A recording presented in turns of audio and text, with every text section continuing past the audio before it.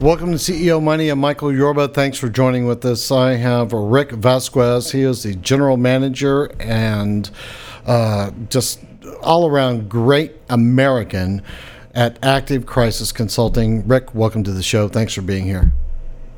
Well, thank you for inviting me. I appreciate the opportunity. My pleasure. You came highly recommended from a very good buddy of mine. Rick, give us some background. I know that you're a nationally and internationally recognized firearms expert, over 40 years with the federal government and experience in a broad spectrum. So give us some background on yourself, and then I want to move into some of the questions I have set up for you today. Great. I had a 21-year career in the Marines. Did a variety of things, served in Desert Storm, served on security duty, was a distinguished shooter, firearms instructor, builder of firearms. And my final year in the Marine Corps, I was posted at the American Embassy in Moscow, Russia. When I left there, I went to work for Diplomatic Security. It was a perfect fit. I was a firearms instructor and trained special agents that protect the embassies in how to shoot and different types of tactics, security procedures. And then I left there, went to work for ATF, which was a great fit for me. I was a firearms enforcement officer, and I went up to the position of branch chief of the firearms technology branch. Literally traveled around the world. I had experiences such as shooting all the machine guns in Bosnia that was used to massacre the civilians and collecting the brass to bring back for evidence. I worked in Haiti, Central America, South America, Mexico, all over the United States. And I took an early retirement from the government to start a career in firearms and firearms training. And I've been a consultant for 4 years. I do security consulting. I do firearms classification. And also I teach how to use firearms and how to shoot in many different arenas. Well, talk to me and about that's kind of it in a quick nutshell. If I may, talk to me about the training process, the standard operating procedures for subjects like entry access control, trauma, things of that nature. Absolutely. I hate to bring up the subject we all don't like to talk about, shootings in schools, churches, or anywhere. But one of the things that I sit down with a group of special agents and special forces types and myself, and we looked at what everybody is teaching. And we looked at this with an approach from a civilian looking outward, not a military person or a professional agent looking inward. And we decided to put together programs based on the assets that we have. And the assets are the teachers, and they're nurturers. They're not gunfighters. So we put standard operating procedures together on all areas, like access to control. Everybody wants to either seal off a school, have one entry, but when you look at that, now you've created a perfect target where somebody could run over all the students in one location. So that's not a common sense approach. You have to have access control where you can regulate the flow of personnel, regulate what you're looking at, but also increase the safety of these personnel. And then trauma. We teach a lot of first aid in schools and churches, how to put a Band-Aid on, but who can put a tourniquet on? Who can stop the bleeding from a massive gunshot wound? And that's the approach we want to take. We want to show people how to put together a trauma kit. So they're stationed around the school or the church or the theater or a corporate office. And if there's a massive injury, you could save many of these people's lives by just stopping the bleeding, because reactionary time of ambulance and law enforcement, unfortunately, depends on the location to the facility. It could be 5 minutes or it could be 45 minutes. And let's say a person is shot in a major artery in their leg or their arm. And if you put a tourniquet on it, and these tourniquets, and nowadays you can put them on with one hand and zip them tight, and you save some person's life. So we're looking at entry access control, providing procedures, giving the actual classes, bringing people in. And one of our biggest approaches is implementing a community watch program. Take parents and bring them out, get them to volunteer, and just watch the outside of a school. Who is the most invested in any of these things? The parent. They're his children. I So agree. those are some of the things that we're looking at. Now, you also have a community watch doctrine that you're getting the parents involved and in overwatch of the schools. Bring that out. It works in neighborhoods. I live in a very quiet suburban neighborhood. Everybody has a certain amount of acreage in it. And we have a community watch program, and everybody knows who comes in and out. And everybody knows what car belongs to a neighbor. Well, let's say a school has just 2,500 students from ninth grade to 12th grade. That's potentially 5,000 parents, potentially, depending on how many single parents there are or not.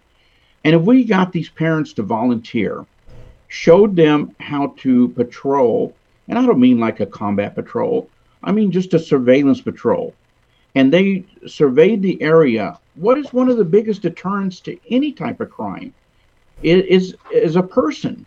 So if people pull up in a vehicle and they have a criminal intent or violent intent, and there's parents patrolling the school area, and they have a phone or a radio, and I'm not getting into arming these people. That's a decision that the school district has to make. But if they do, then we can train them how to use those firearms. Now, what about the students' involvement? I am so glad you said students. You have to have an intelligence element, and I hate to use that term because we don't want people spying on each other. But there's so many times that children are really going through a hard time in their life, but no one wants to tell on each other. So there has to be an opportunity where if a child sees another child in duress or he's making statements, that he can go to an adult in private, and then that adult can go address the child that's having problems in private and hopefully resolve some of these issues. The young man in Florida, I mean, he was reaching out screaming when you see all the different issues he had for somebody to give him some attention. And you get the students involved and you talk to them in an adult manner in an adult situation, and you get them to bring this information to an adult, then you could resolve a lot of issues. You could resolve issues that you don't even know about to benefit a child. Now, you also work in corporate security. Yes. This is kind of how it got started, Michael. I do civil litigation to help gun shops and gun dealers who get in trouble. And your good friend Jared and I were discussing this, and he said, we need to take this wide. We need to talk to corporate offices. And there's always I hate to use the term, a liability issue, but there's employees in every environment, it doesn't matter what it is, that are unhappy. And you have people that are closed in a building. Modern windows don't open. A lot of times you don't even have a rear access door. So if you have a hostile shooter or a hostile person with a knife inside a corporate facility, they could do all kinds of havoc prior to somebody being able to stop them. So we could do the same exact thing for corporate offices. Come in and do some training. One of the things I discussed when I talk to people, I said, when was the last time you opened your windows? And generally people look at me like I have three eyes. No one opens their windows. We have 24/7 air conditioning or forced heat. Well, how are you going to create an escape plan if you don't know how to exit any available exit? And one of those exits is windows, back doors. Do the windows break? Can they open? Where can you hide? Can you develop a safe haven? a safe spot where everybody can run to until the police show up. So those are the types of things that we can offer corporate security or corporate enterprises. Now, there's other people in your industry sector, but why would somebody choose to work with you versus anybody else? I put together a team, a phenomenal team, and on our website we only have 4 personnel. And I'll run their names off: Scott Thomason, former diplomatic security agent and former ATF agent; Robert Clowers, former ATF agent and commander in the Navy; Harry Pinati, ATF resident attaché in Mexico and Central America, worldwide experience in security. So we put together a common sense approach. And like I said, we also have special forces guys that will come in and assist us. But we looked at it, and I said, you have to look at the assets that you have. And the assets that we have are teachers or executives. And so you have to start your training on that level and look at it from the inside out. We're looking what they know now and what they need to provide a safe area for either the students or for the employees at their corporate facility. Now, you have goals in place. I want to know what they are, whether it's you're involving schools or churches or corporations that you work with. Tell us about them. Our goals are to be multidimensional. We want to definitely work with schools and churches, because I believe right now those are the weakest links. Those people are being targeted for absolutely no reason. And we would come in and help them set up a process that will mitigate risks that are already there. I asked a person, I put together just a 1 through 7 bullets for a church, and I didn't charge them anything because they didn't have any money. It was a small church that was really scared, and I just put it together for them. And I asked them things like, who welcomes people into your church? How many lanes are there on the road going into your church? What's the closest facility to you? How can you exit the back door? How can you secure the front door? And these are the people that are running the church, and they could not answer those questions. So when you think about it, what are the people coming to church?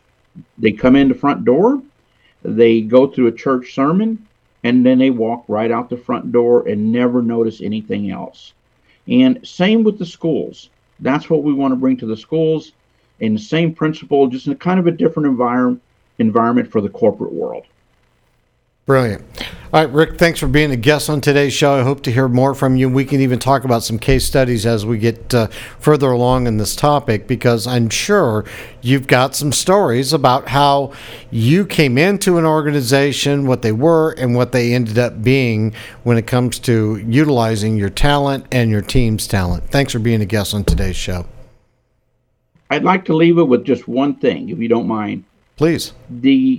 Any type of electronic security will tell the police who was there.